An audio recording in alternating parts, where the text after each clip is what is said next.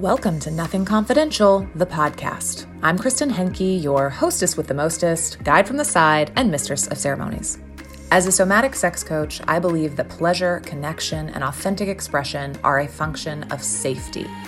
My desire for this platform is to normalize topics that have been thought of as unsafe or shameful.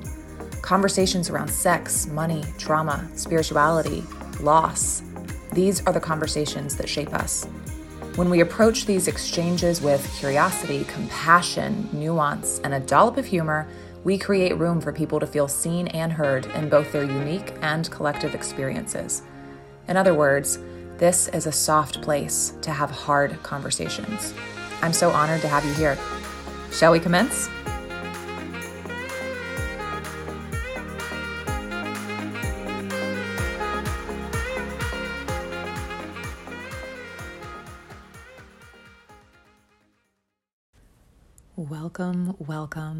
Welcome back, friends, beloveds, beautiful human beings. And if this is your first time listening to Nothing Confidential, the podcast, welcome. And thank you so much for being here. I truly, deeply value your time. And I am so honored to be back in community with all of you for a third season that feels so crazy and also so exciting. And for those of you who have been along for the ride for the entire journey, things have changed from season to season. My first season I released in 2020, right before giving birth to a human baby, and I was somehow overcome with creative energy, and I cranked out an episode every week, even though I had a baby. And then season 2, we're right in the throes of things. I bring on a phenomenal human as my co-host, and that felt expansive. And we both went through so many soul-shifting processes and events in our personal lives last year. And so in order to make space, we went to kind of a bi-weekly episode, and then we kind of ghosted somewhere around September, October, and didn't release any new content until now. And I am back to relaunch season 3. And again, I am changing up everything because this show is an extension of myself, and it means so much to me, and I put so much of my heart in it, and I have such a big vision for it. And so I am going to continue changing and reformatting and reimagining in a way that feels exciting and expansive and true to who I am, where I am at any given moment. And so again, I thank you for being here, and I hope you're ready to do this with me. So season 3, what can you expect?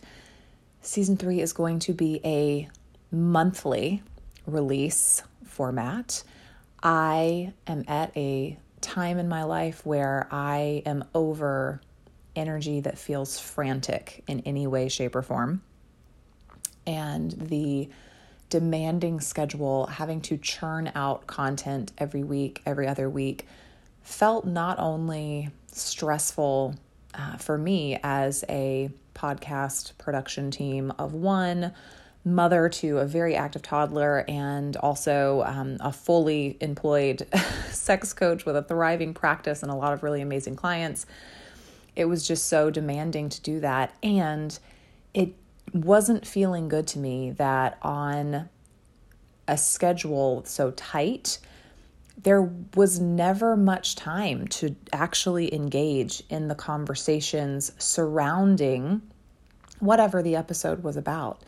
And I never take it lightly, just what an honor and a gift it is when my guests share their time and their stories and their lived experiences and their expertise with me. And it started to feel really shitty when, if James was sick or something one week and I missed my day to promote the show, I'd turn around and it was time to promote the next conversation. And I didn't get to give the previous guest, the time or the spotlight that they and their work deserve. So I am remedying that by opening up the entire month for conversation. And it also invites me into deeper intentionality around the kind of conversations I want to be having. And I get to bring you guys along into that. And I feel so activated in the best way about that.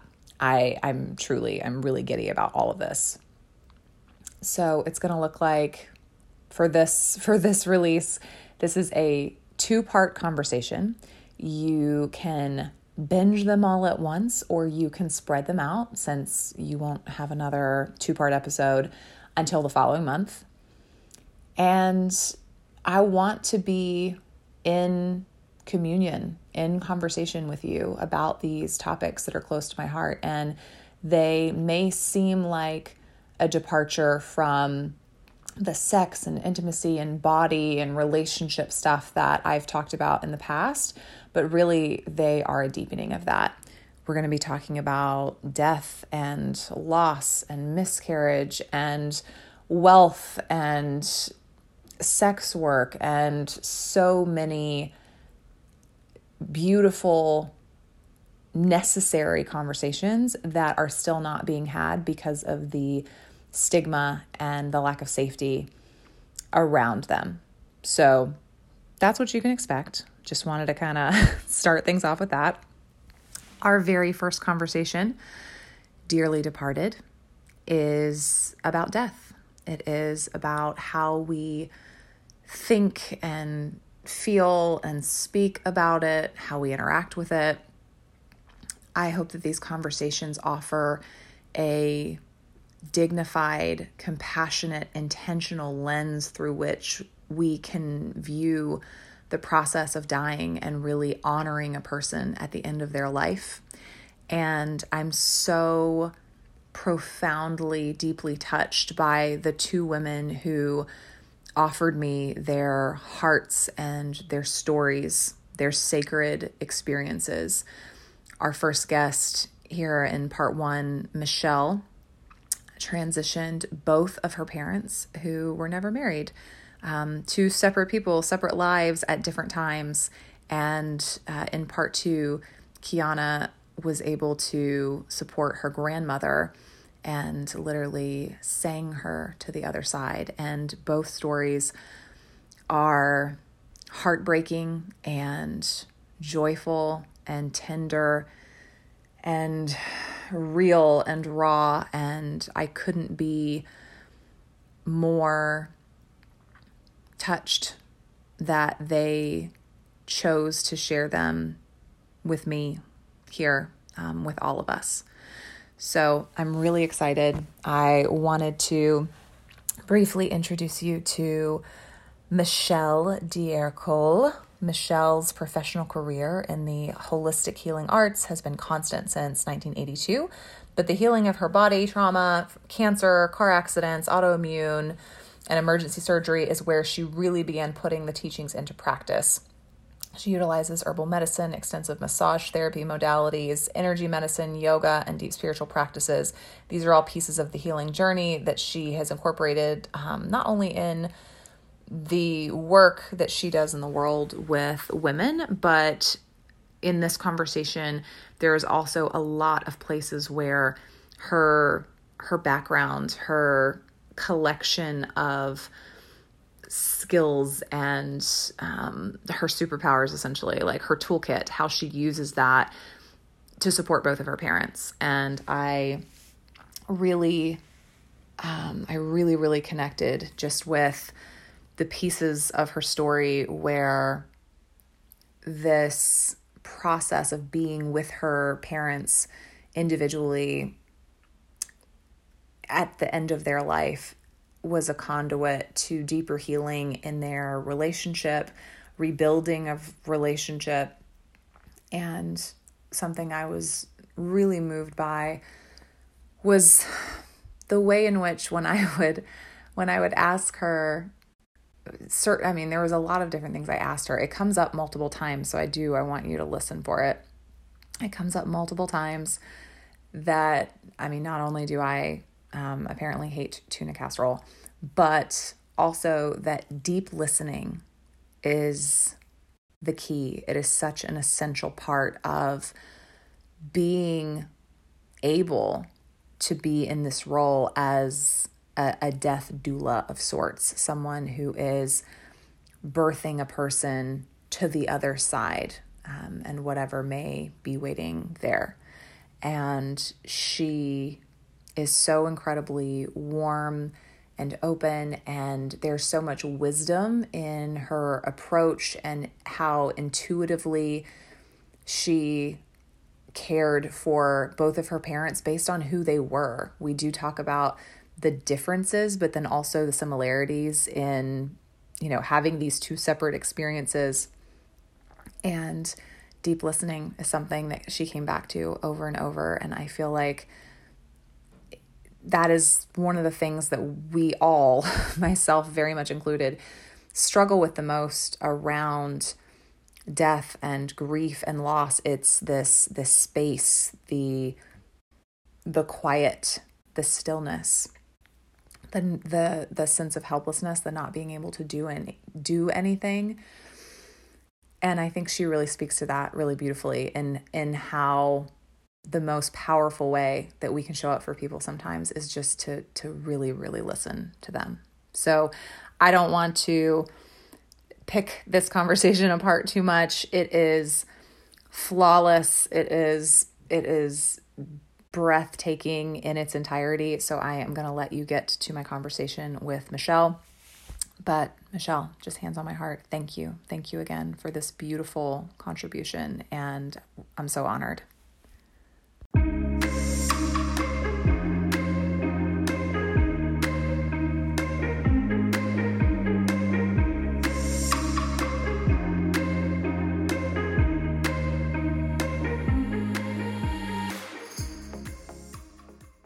This is why I always click record before I ask questions, because even the answers to mundane questions tend to be interesting. For example, I just asked Michelle, our esteemed guest, what her last name was and pronunciation, and found out that it was son of Hercules in Italian. Michelle D'Ercole, thank you very much for joining me on Nothing Confidential. It is a delight to have you here. It's a treat. Thank you.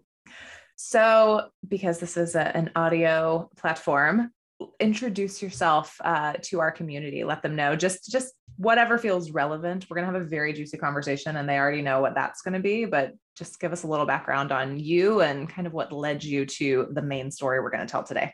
Sure. Well, I've been working in energy medicine since the 80s.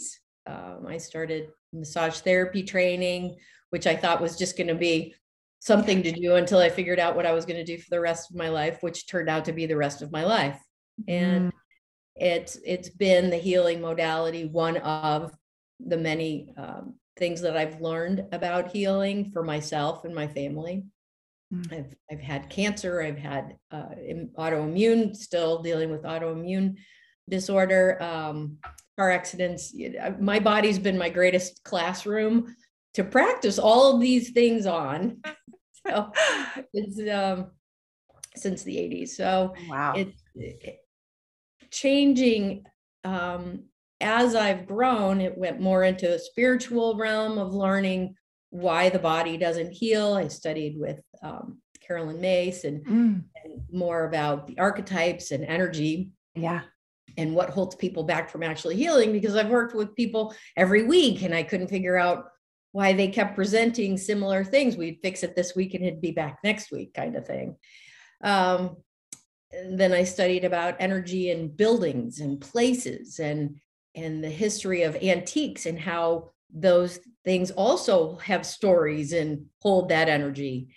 And then as people live in those homes, they have experiences that affect their health and their life and their families. So then I started clearing buildings and it's just been profound. I want to sideline for a minute. This has nothing to do with what we're talking about today, except for the fact that, so you were talking about how you start studying energies of like objects and things. So I just want validation. I'm not crazy that after I went through the most significant breakup in my life, I continually had like reoccurring dreams and like connections to this person, no matter what I did, literally until I got rid of every last item that they gave me. Hopefully the bed. Yeah. Well, yeah, the bed is gone too. Bed Gotta is gone. All the gifts, because for such a long time, what was so interesting is I did the immediate clearing, like the first time, like went through all the stuff you would think of.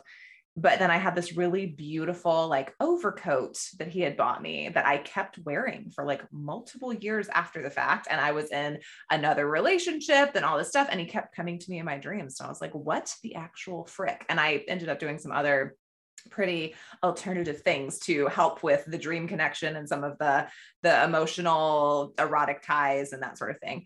But when it finally hit me that coat was still in my closet, like it's almost like I forgot who gave it to me. Like I loved it so much that I didn't think about it.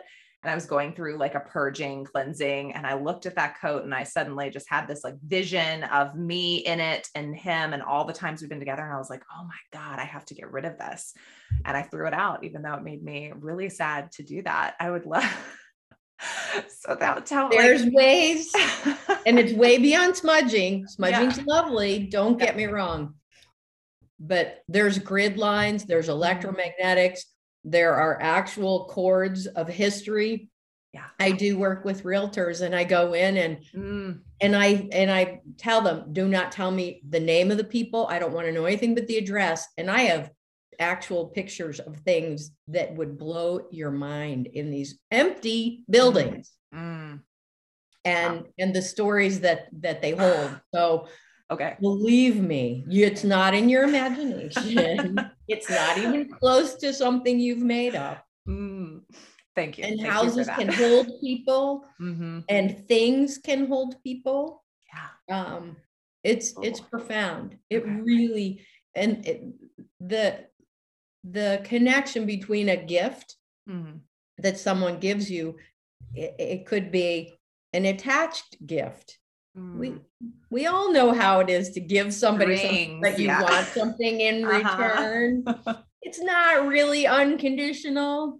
All right. That has my brain going in a lot of directions. We're gonna hone it in for today, but we'll be back with that. We might talk again. Yeah, we'll have a shelf for a part 2 at some point because that completely intrigues me. But I'm wrong what I just said about this being unrelated. It's not unrelated. Obviously, being in the field and in the work of, looking at energy and attachment and how we hold on to things and the way in which and the ritual in which around how we let go of things is actually very potent for today's conversation. And it's significant in this story, in this context specifically, which is why I brought it up. Okay.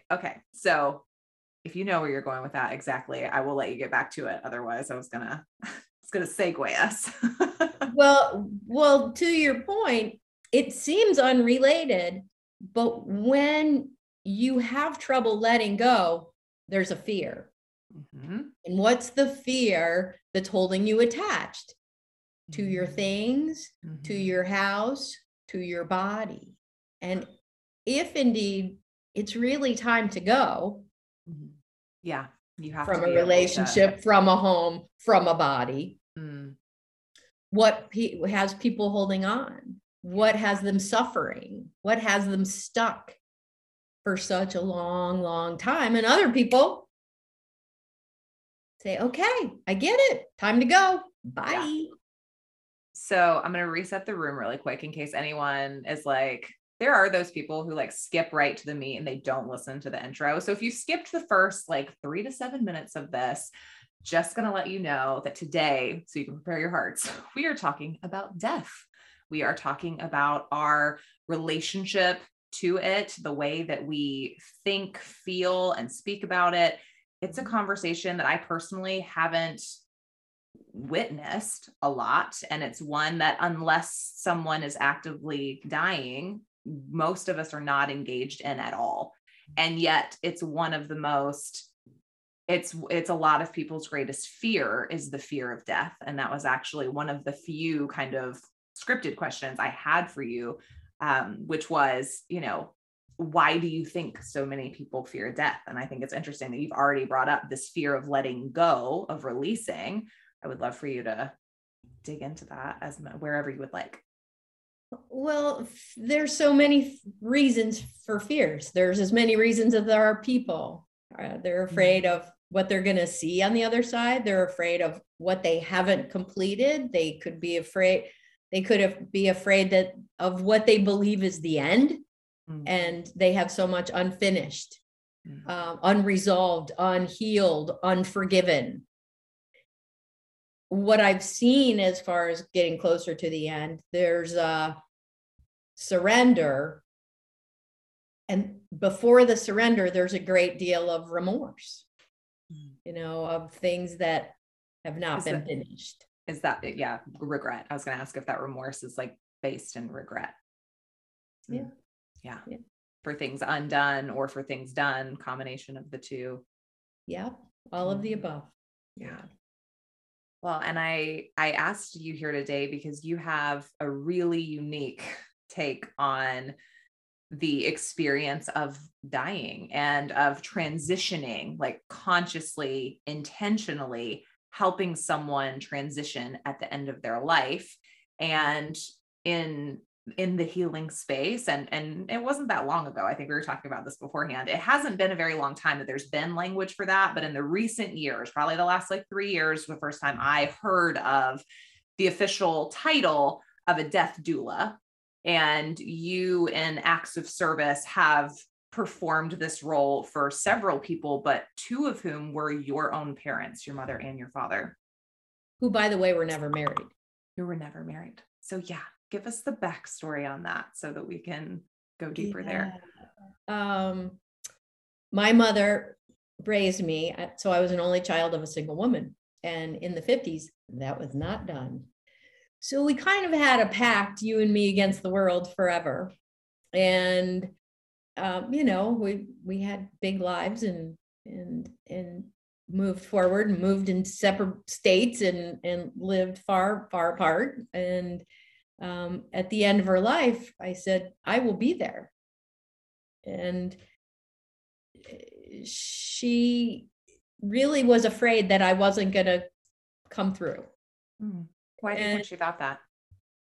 Because I'm very independent, very strong. I did not live in the same town with her. I actually had 2 dogs that were also making their transition.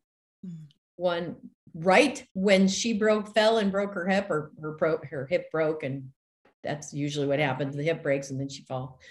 And she was already terminal with cancer. She didn't want me to leave the hospital, but my dog was dying.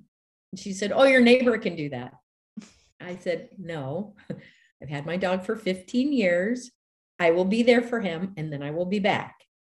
So I came home to Florida. I doulaed his death and then went back and lived with her in the last few months of her life. So she was afraid because things weren't always you and me against the world. There was you and me against each other for several of those years. And strong women can tend to have some conflict. You think? Not always see eye to eye. Imagine that. I don't know anything about that, Michelle. My healing, wonderful energy and all of my evolution. I still had shit to do. I still had healing to do. Isn't that, let's just take a moment and a deep breath of compassion for all of us who, I think is it Ram Dass who says, like, if you think you're woke, like try spending a weekend with your family. Basically, it's like, oh, you could be the most transcendent, like just tapped in healer, and your mom calls you with some shit and like watch that leave in 3 seconds. It's a Humbling. special gift of activation. It is a blessing and a curse. It's a humbling experience, but we worked through it to the point where in the end, there was a lot of forgiveness, a lot of tears, a lot of joy.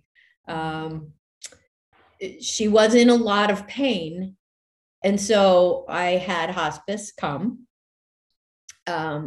My mom also became a yoga instructor. She learned from me about herbal medicine, and then she surpassed me in herbal medicine knowledge. She became an instructor of yoga. So she was very much into meditation and yoga by the end of her life. She knew how to use the skills and tools of her practice, but she was still human, and the human condition can be very painful. So they brought in morphine for pain management. Well, she was tiny, like she wasn't 100 pounds. And they were telling me, give her this dose, give her this dose. And I couldn't wrap my head around how that made any sense, because I didn't want her to leave before it was her time. I just didn't want her to be in pain. So we negotiated her medicine. Yeah. And we continued to do green smoothies and things that meditation. And I had these angel cards where she would, if she didn't feel like talking, she would at least pull an angel card, and then I would pull an angel card and I would read them, and we would cry and we would laugh. And we had, she would tell me, you're really angry. Why are you so angry? Why won't you talk to me about your anger? And I said, well, I'm kind of angry that you're leaving, but I also understand it's your time. So I'll deal with my anger when you're gone. It's not about you. It's about me.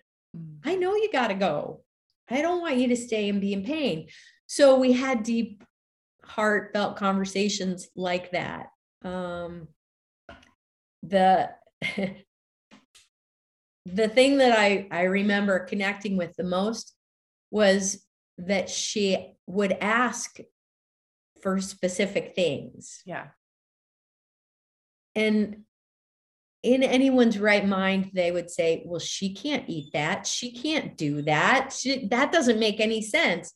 But I did everything that she could possibly want. She wanted a massage. Well, I had a massage therapist come from my spa and work on her because I couldn't do it. As long as I've been practicing, I couldn't do it. She wanted somebody to give her a bath. As many children as I've had and as many baths, I knew I had not the capacity. So I would get her needs met while also nourishing and nurturing my own needs, because I knew it was a long haul and I needed to be fully present. Yeah. And I want to spend a little bit of time here. And I'm so grateful that you brought this up, because I think one of the things that keeps people from going all in, from being open to the experience, from showing up for someone who is passing away, who is transitioning, is the fear that they don't have anything to give, because we think that it has to be all or nothing. We think that we have to be there like night and day, and there's no relief for us, and we don't get to shower, and we don't get to care for ourselves or have boundaries or have downtime or have any of these things as a caretaker. And that is such a societal outlook, and that is motherhood and it, like caretaking in general. It's just this, no, you have to do it. You have to do all of it. You don't get to ask for help. You don't get to have any reprieve. And that keeps people from being where I think they want to be. They just think that they absolutely can't, because they have no energy, they have no time, and they can't imagine taking the brunt of someone else's care when they're already completely depleted. And what you're saying that I think is so important, that and achieves two things. One, the fact that you as the daughter are not giving her bath and are not, giving her the massage, even though you're capable, like physically capable of doing those things.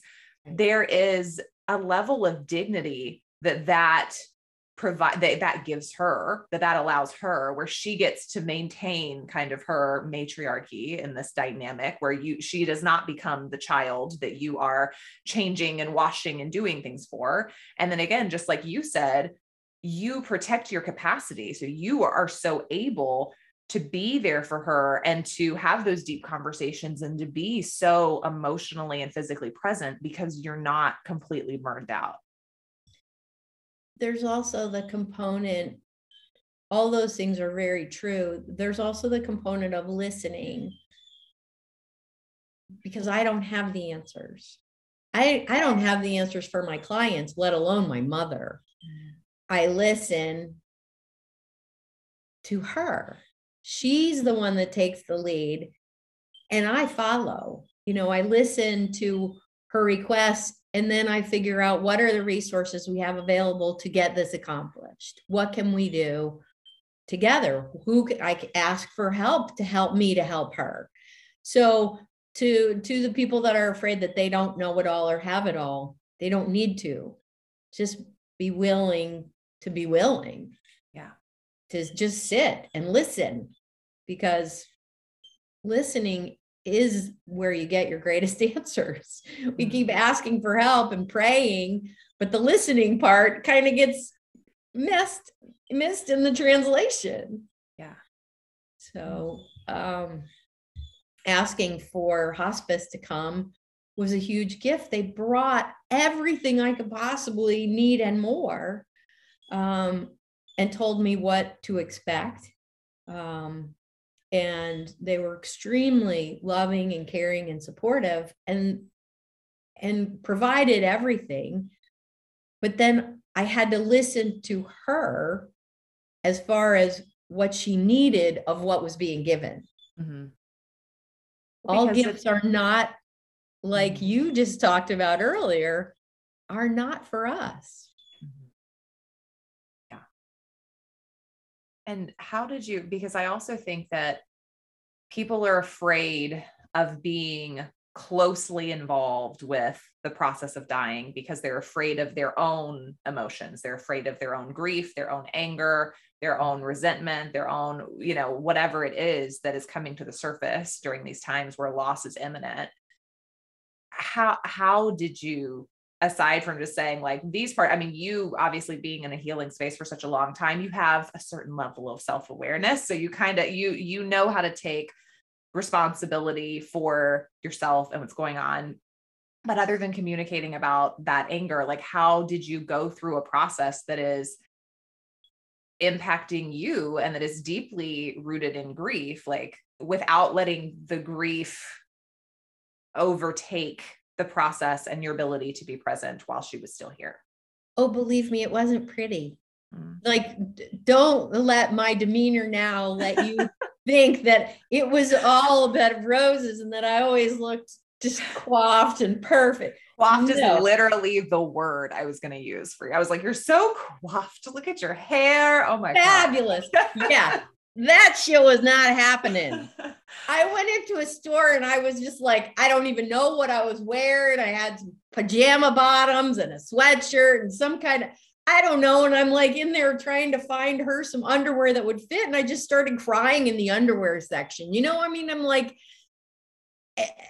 and then I just told random strangers at the counter, I'm really sorry, I'm crying. My mom's at home dying and I need to get some underwear. Like, that was way TMI. Like, they did not need to know that, but I needed to like just blow a gasket just a little, like what's that pressure cooker? Just a little steam, Yeah. I would walk out as it was in St. Louis and it was winter. She died 2 days after Christmas and it was cold. And I would go out and I would take like 5 deep breaths and I hate the cold. I live in Florida. And I would go out and swear at the cold, and then I'd go back in and be like, okay, I can handle it. I would be like, okay, I just need 5 minutes of journaling. And I'd be, journaling away about this is hard. This is hard. This is hard. Okay, I can do this. So it's not easy, but it is graceful. It is I wouldn't miss it for the world. And everyone does not have the capacity. Let me just tell you right up front, it is a calling. And I've talked to many other people that have been in situations like myself who have been called to a death. And I'm going to tell you, everybody isn't called. Because of your life circumstances, you might have small children, a husband, a business, you can't leave. My life opened up like a book and said, here you go. This is your chapter. You're going. Everything lined up for me to be there. And the same was true for my dad, which we'll get to next. But it was unmissable. It was unmissable that it was my time and my calling. And I know you said kind of at the beginning that in the beginning of the process of you coming in and being like, I'm here, like I told you I'd be here, and I'm here, and we're doing this process together, like ride and die, we're going together.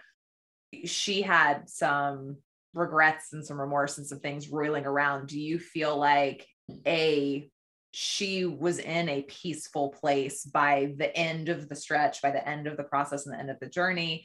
And B, did you have things that needed to get resolved? And do you feel like those were resolved by the time your time like closed? Ooh, loaded question. Very loaded. Are you comfortable? Woo! Do you feel okay with it? Oh, Answer as much of that as you would like and leave the rest. This is not no a gotcha secrets, show. Full transparency. I really, it's called Nothing Confidential. I got no secrets. Yes. So definitely regrets were healed early on.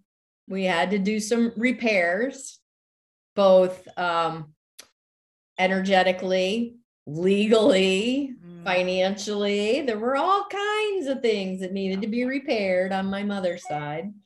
On my side, I pretty much put up an emotional wall. I was there to do business. I was there to take care of my responsibility. Yeah.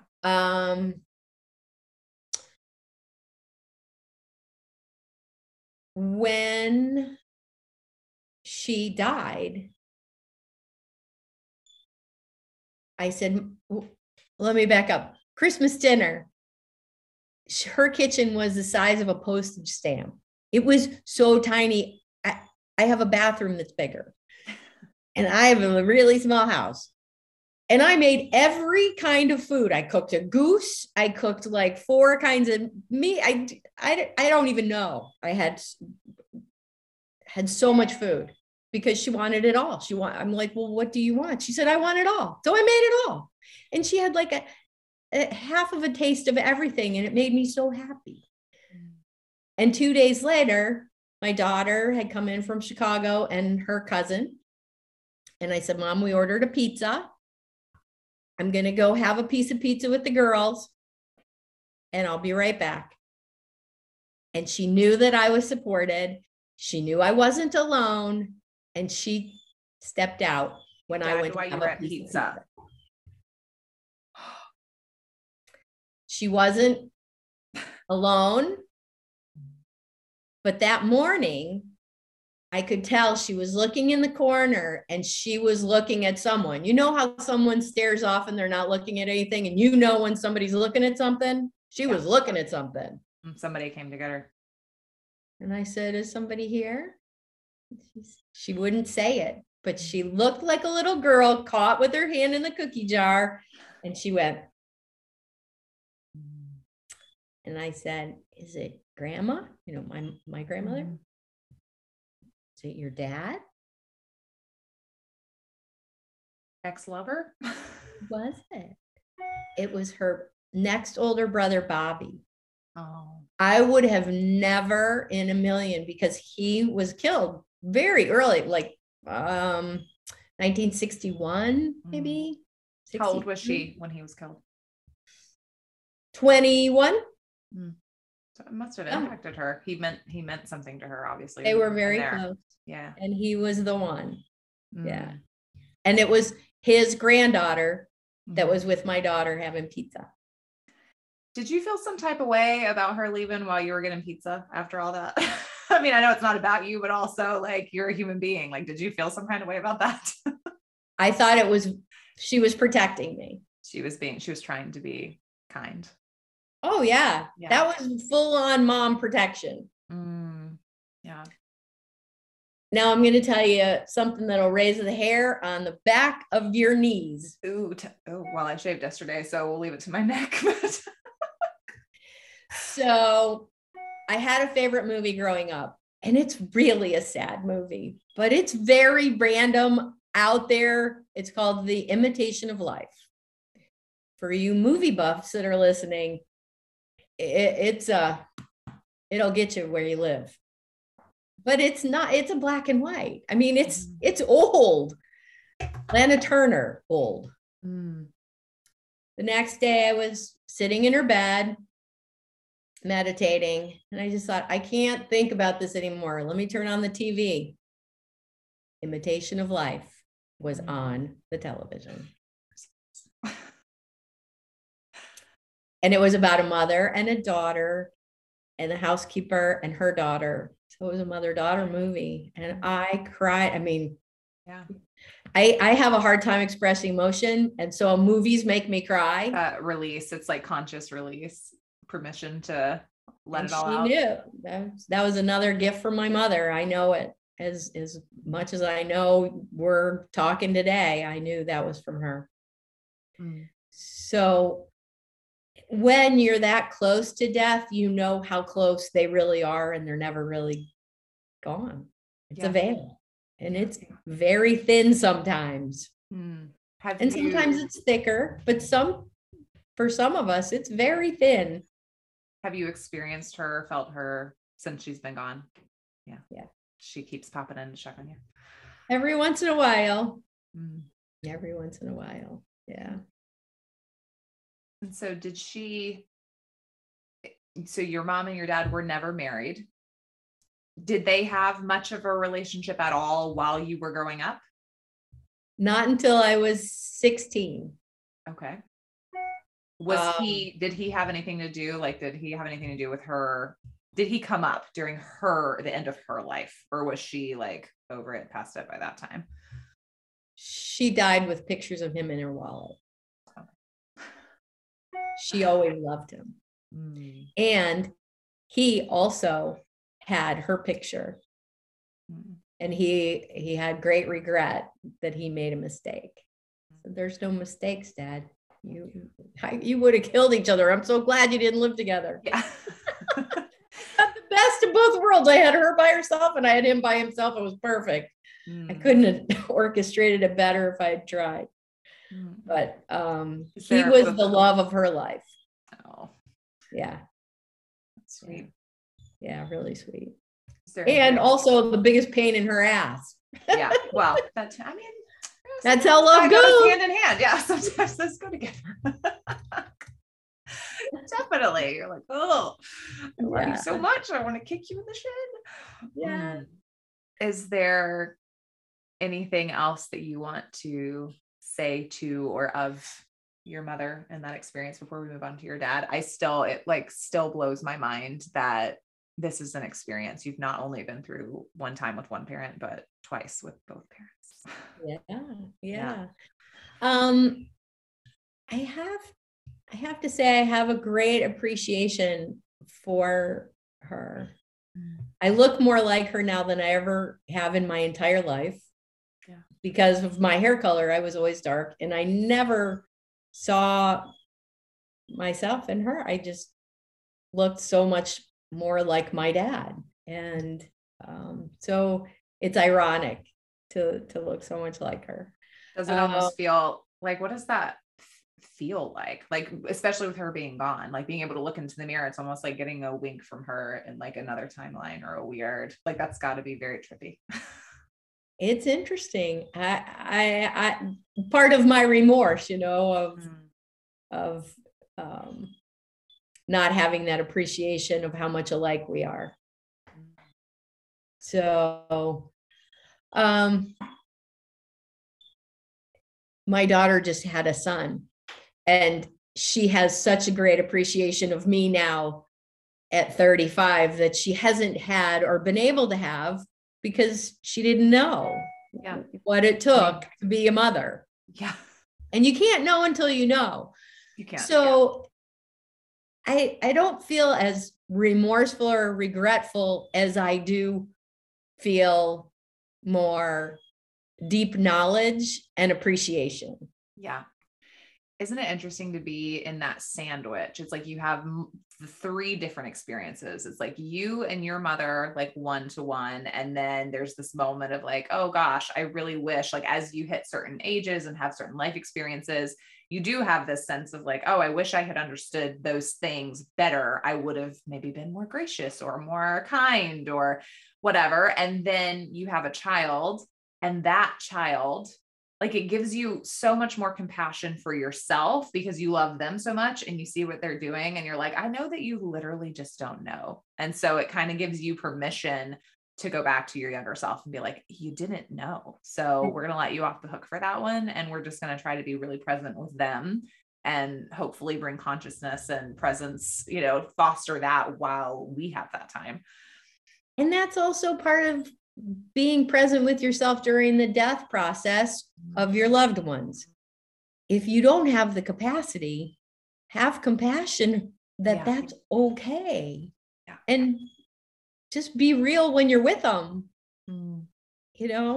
Just go and sit. You don't have an answer. It's okay. They don't need your answers.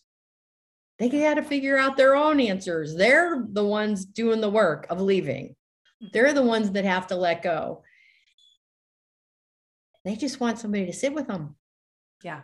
There's really. And I think so many people don't engage because they don't know what to do. And again, it's like when somebody has a miscarriage or loses someone or goes through a really bad breakup, it's like you have the friends that go into like tuna casserole mode where they show up with all this stuff and you're like, a tuna casserole is not going to fix this. Like, it cannot. And that's more for you than them. First of all, nobody likes tuna casserole. Secondly, it just gives you something to keep yourself busy because we don't know how to sit with someone in deep grief and loss. We don't know how to do that. Nothing about our culture has prepared us for that or educated us on that. And to me, that's one of the greatest shames of our culture in general. It's like my husband and I have traveled extensively and been around many different cultures and many different people. And there's just certain things. It's like, so many ties between birth and death, obviously, and similarities. And it's just like in other cultures, the ritual and the village and the community and everything that goes into birth, they have those also for death. They have, sitting Shiva, for God's sakes, like literally sitting Shiva, sharing a meal, sitting together in silence, like they're sitting in grief. That's all they're doing. But we have this sense of, well, if I can't do anything or I don't know what to do, I avoid it and I don't go and I don't go. I think a lot of people have regret about missing it all because they also couldn't imagine being there for it. Yeah. And their fears get in the way. Yeah. And that's the people that grieve the hardest, a minister, really good minister friend. I was crying really, really hard when my grandmother, who was a great influence in my younger life, had passed away. And she said, so why are you crying so hard? And I said, well, I wasn't there. I couldn't be there. And she said, the people that cry the hardest have the most regrets. Mm-hmm. And she said, do you have regrets? I said, that I couldn't be there? Yeah. And she said, forgive yourself for not being able to be there physically. Mm-hmm. And think about all the things that you were there for and remember all the things that you had shared with her. And, I was really, really close with her. I talked to her all the time. And that really soothed my heart because I did show up in life. And because I couldn't be there for her final breath, didn't mean I wasn't there. It doesn't negate everything from before. Exactly. Yeah. So live the life, Yeah. Be there when you're called to be there. Yeah. And so that your mom passed away in what year? In 2016, December. All right. So then bridge us over to how you got reconnected with your dad, who you didn't have a relationship with really until you were 16. And then what was the relationship like when you were 16? Yeah, it was not great. Face you made. Well, let me just put it to you this way. I went to an all-girls Catholic school, so I was a very empowered young woman. And the summer between my junior and senior year, he decided that we were going to connect, and I was going to fly. He flew me out to California, and then he was a big restaurateur, and he had all these connections, and we went to Las Vegas, and we had the suite, and we had the, blah, blah, blah, the fancy dinners, and he was trying to impress you. And tableside and shows, and everywhere we went, isn't this my beautiful daughter? This is my beautiful daughter. You haven't met my beautiful daughter. Well, about 4 days into my beautiful daughter, I was like, all right, mister, you don't get to take credit for me. We're getting to know each other, but no, you need to knock off the beautiful daughter thing, and you can introduce me, fine, but stop taking all this credit. You didn't do anything. Well, this is my not so recently estranged daughter, Michelle. Yeah. So a month of supposed visit turned into a week, and I was back home. And I didn't talk to him again until I had a son. We're back to the having children makes you aware, and having a deeper awareness of what it takes.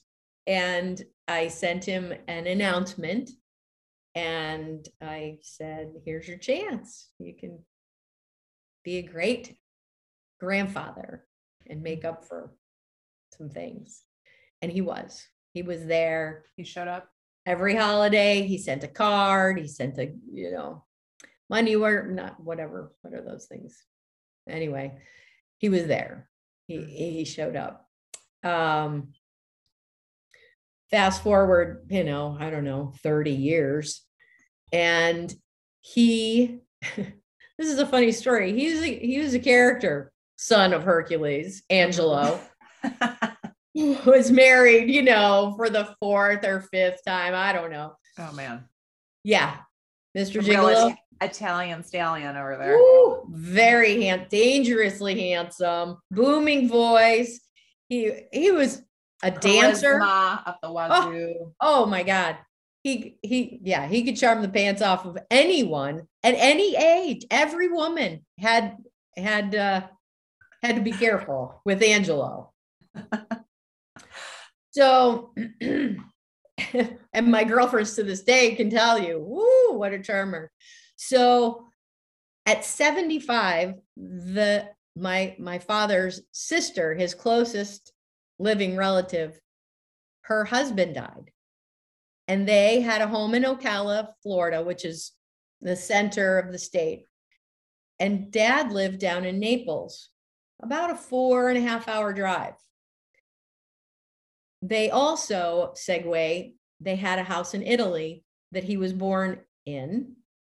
And they kept this home in the family, he and his sister, and they would go every summer, and they kept it up.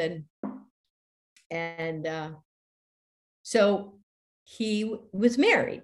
So when Aunt Olga, Carmela, but everybody called her Aunt Olga, her husband died, and Dad, within the month, I would say within the week, but I don't want to exaggerate because he's dramatic all by himself. He divorced his wife, left with nothing but his Cadillac and a little bit of cash. He was like, you can have the business. They had an insurance company. He was like, you can have the condo. I'll take half of whatever we have in the bank account. I'll take half of that. You can have the rest. And he moved in to a trailer in the middle of Ocala National Forest to be with his sister. And he took her to Italy every summer. And in the winter, he, at 75, got on a cruise ship and taught dance on a Mediterranean cruise ship at 75. Of course he did. Angelo. Of course he did. Yeah. So, and when he wasn't doing that, he would drive up to New York. He drove cross country. He hired somebody to come and stay with my aunt to make sure she was taken care of. He called her every day. And he drove cross country. So he'd go up to New York and see family. He'd drive through Missouri and see us, go to Las Vegas, I had 2 brothers there and then a brother in California, and then drive the southern route and stop in Texas to see my mother on his way back to Ocala. Oh my goodness. He did that until he was 91. So he eventually figured out the whole being there for people thing. Yeah. Yeah. Every year. And he would say, I would say, oh, Dad, I'm sorry, we don't have much time. He said, as your grandmother always said, cinque minute. If I only have 5 minutes, it's enough. Cinque minute. So I left my marriage in 2014 and moved to the house here in Florida that I've had for a long time. And then in 16, I moved in with my mom, rented out my house here. And then when she died, I sold my company in 17 and was here full time. Well, Dad was 2 hours away. So there starts my relationship building. We were together every holiday. And I even went to Italy with him for a month to do business and take care of learning about how to take care of business in Italy. And I converted my garage into a studio that he loved it. I mean, I'm on the water. It's beautiful. It's 1 story. And I said, this would be for you, Dad, and if the time comes that you can't live alone, you have a place. And he just loved that. And then as the time came closer, he's like, oh, I can't leave here. I can't leave Ocala. Like, you're in the middle of the forest, in the middle of nowhere, in a trailer. So he just stayed in the trailer. He never even though came he was going here. to stay there, he never got anything else. So me and my little dog, who's over there on the couch, my little healing dog, moved up to Ocala and moved in with Dad, just like I had with Mom, because I knew it was time, because he never was anxious. He was never not anxious. He'd be anxious if he was going to be late to an appointment. He never was. He was always early. But he started saying things like, well, how long before you come? Well, when will you get here? I thought you were coming this week. Well, are you going to be able to stay? And I heard that. There's like panic, and listening, rising panic. You listen, and the more you listen, the more you're rewarded. That sound, that anxiety was coming through his questions, and I knew. So I just made arrangements to have the house occupied and indefinitely, and moved up there. So how long were you there with your dad? 4 months. 4 months. Wow. And what was that process like? I mean, so having done this before now, but obviously, different situation, different person, everything, like what about the situation? Did you feel prepared for any part of it since you had this unique experience before, or was everything different? The thing that I was prepared for was giving up my life, because I had to move again. I knew the calling. I knew what was going to be expected.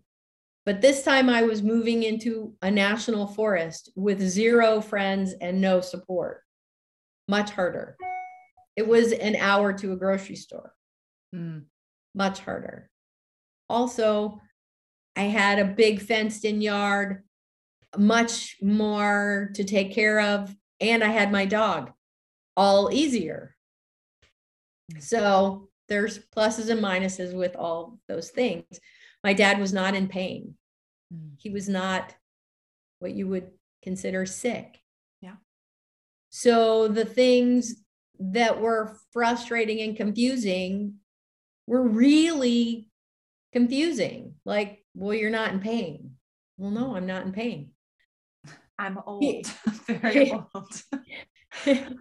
So I bought a juicer because he had great arthritic pain. He, for a year, I don't know, 30 years, as long as I knew him, he could hardly turn his neck, which made me really nervous for him driving. Like, I'm like, how can you see the people next to you?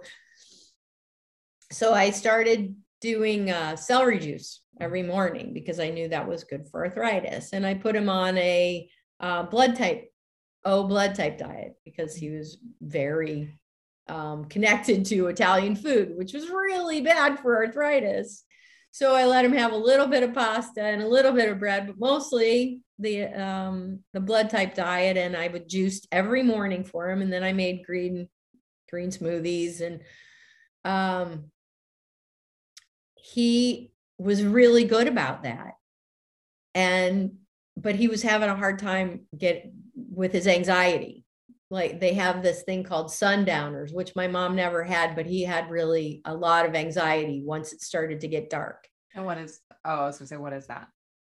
It is the sun sets. There's a well-known in the hospice community. It's called sundowners. And it's a fear of the night, of the dark. They think they're going to die in their sleep. Is that the fear, that they're going to die in their sleep and not wake up? It's not a logical fear that you can pinpoint. Yeah. It is a depressant. It is a anxiety producing time. I think it's also happens with the elderly. I don't have that much experience, as much experience as I have with death. And there are other experiences I could share with you of other people I've been called to their bedside, but I have very little experience caring for the elderly, oddly enough. So, but I do think that this is a thing. Sundowners is like a depressant time. Yeah. And he had a really hard time with it. So I had hospice come out again to maintain his integrity and his humanity and his masculinity. They bathed him and they changed his sheets, helped me. I did the laundry, I did the cooking, I did all of that, but they would come out and check his health and blood pressure and things like that, and check on me to make sure I was caring for him properly and had all the support. And we couldn't figure out the sundowners thing. So they tried medicine.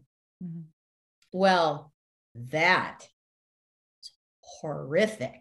I mean, I woke up one night and he had physically moved his bed, like broke the bed, and was in the living room on the floor. I was like, holy shit, what? So no more medicine. We're like, okay. Did not respond well. Yeah. We're going.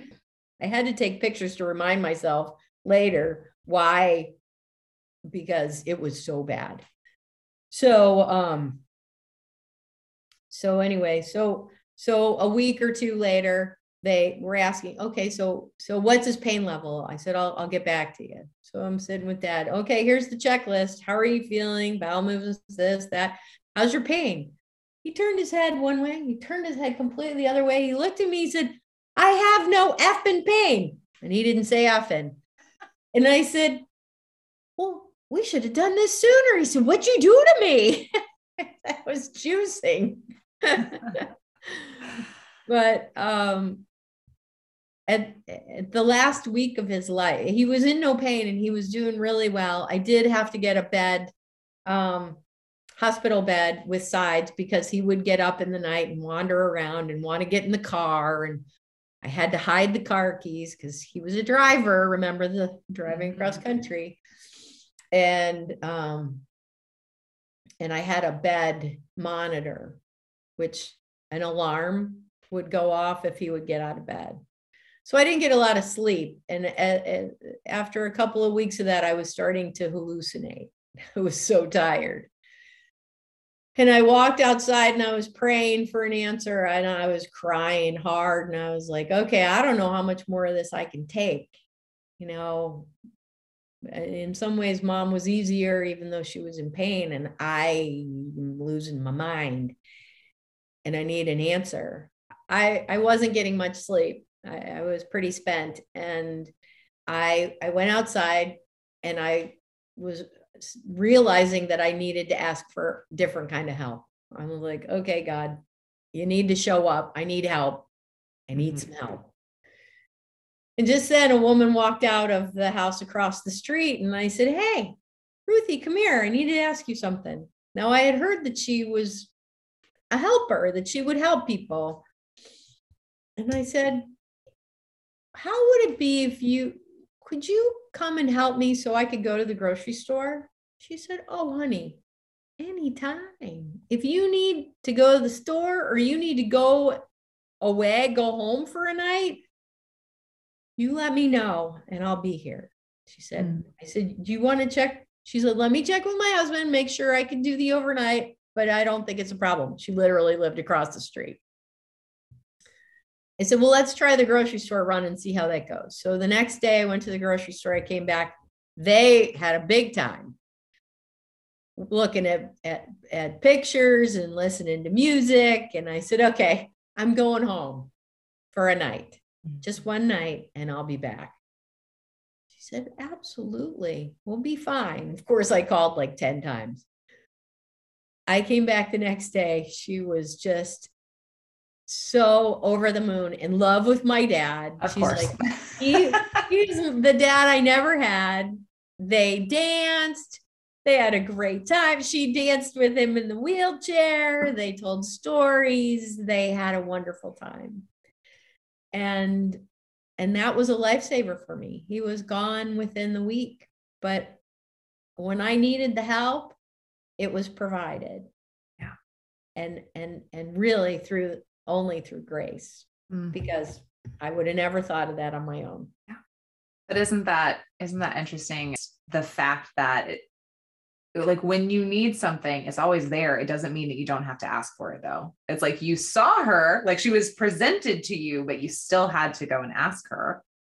You know, it was like very timely, but so often I think we just don't ask. Like we don't. I'd seen her 100 times. It's not like I'd seen her before, but between standing there with my eyes closed and praying for help, and then opening my eyes and her being there, I was like, there's the answer. Like, duh.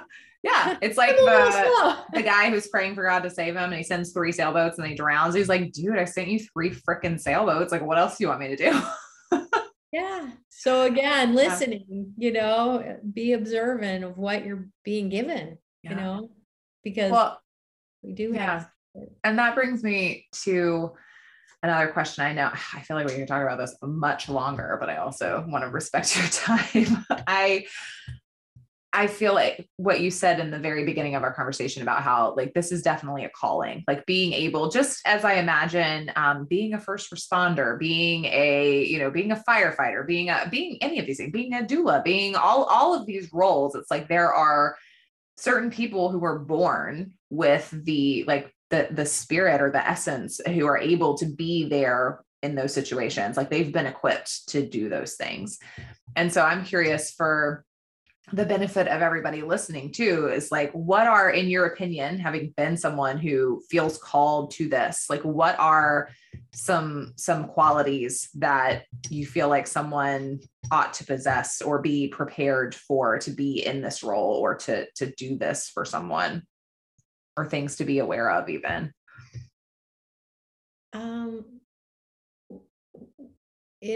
I think that understanding that you aren't alone, having an appreciation of a support team, whether it's seen or unseen. If you can surrender your ego, you'll be better served.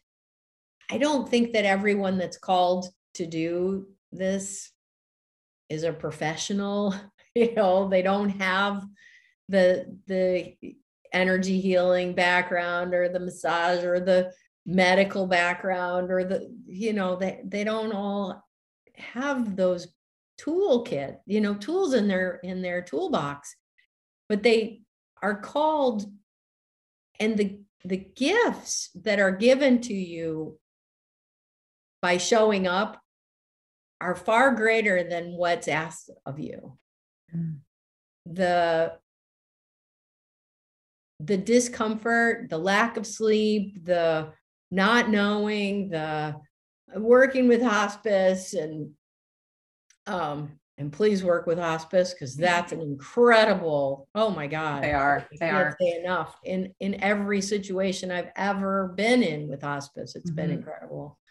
But they don't have the answers either. They have some tools and some things, but it really is about listening and surrendering your will to thy will. Yeah. And the greater you can surrender, the greater gifts are given.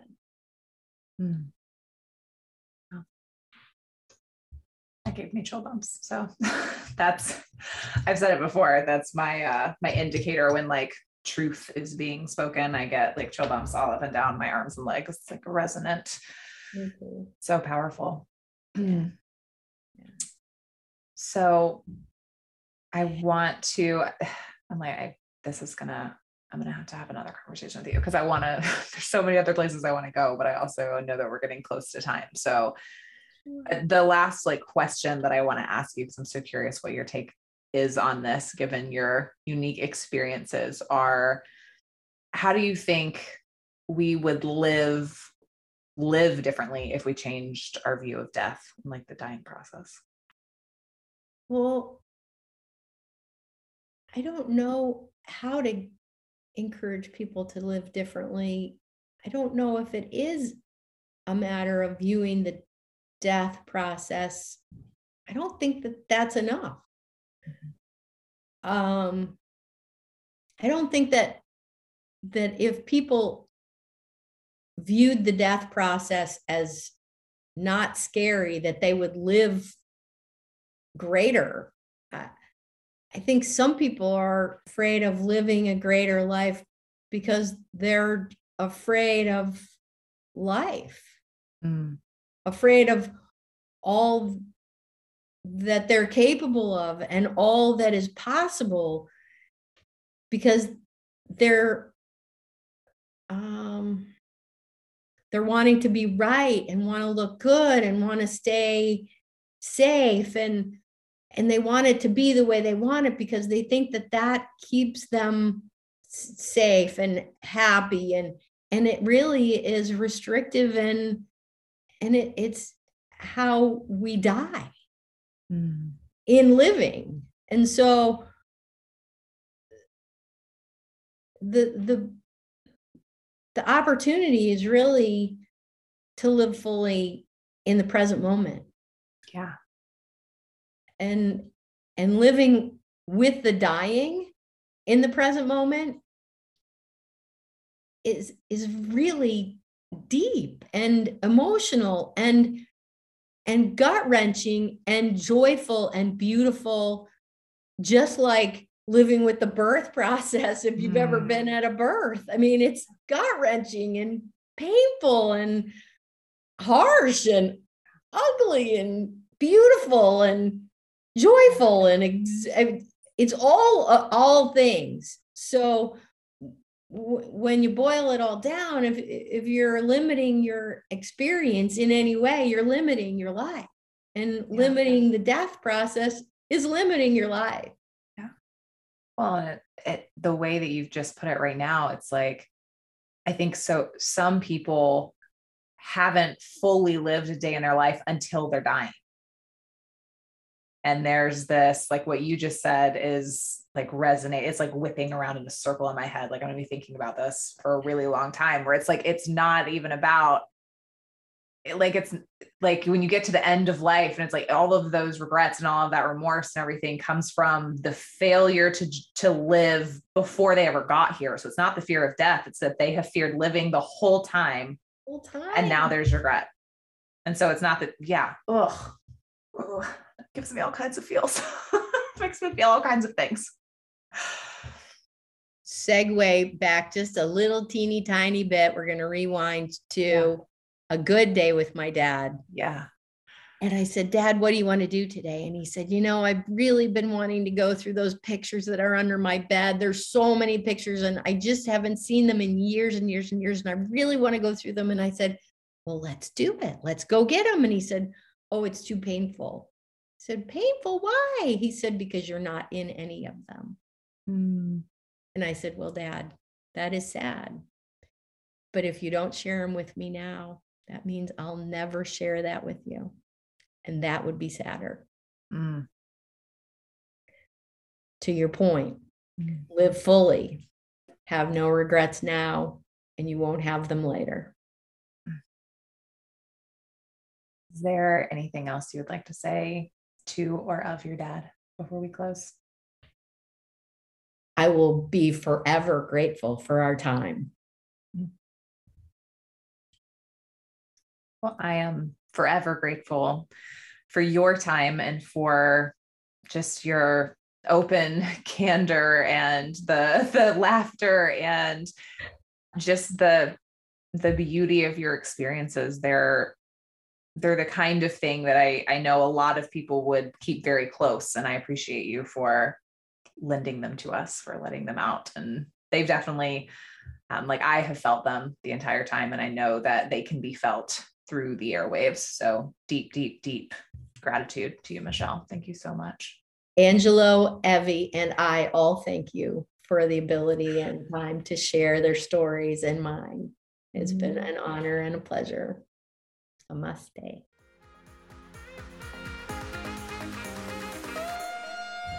Thank you. Hands on my heart. Thank you. Thank you for being here and for listening with an open and curious mind. Ann Voskamp says, shame dies when stories are told in safe places. I would be so grateful for your help to expand the safety we're creating here by subscribing, rating, and sharing this show with the folks you love. Let's keep nothing important confidential.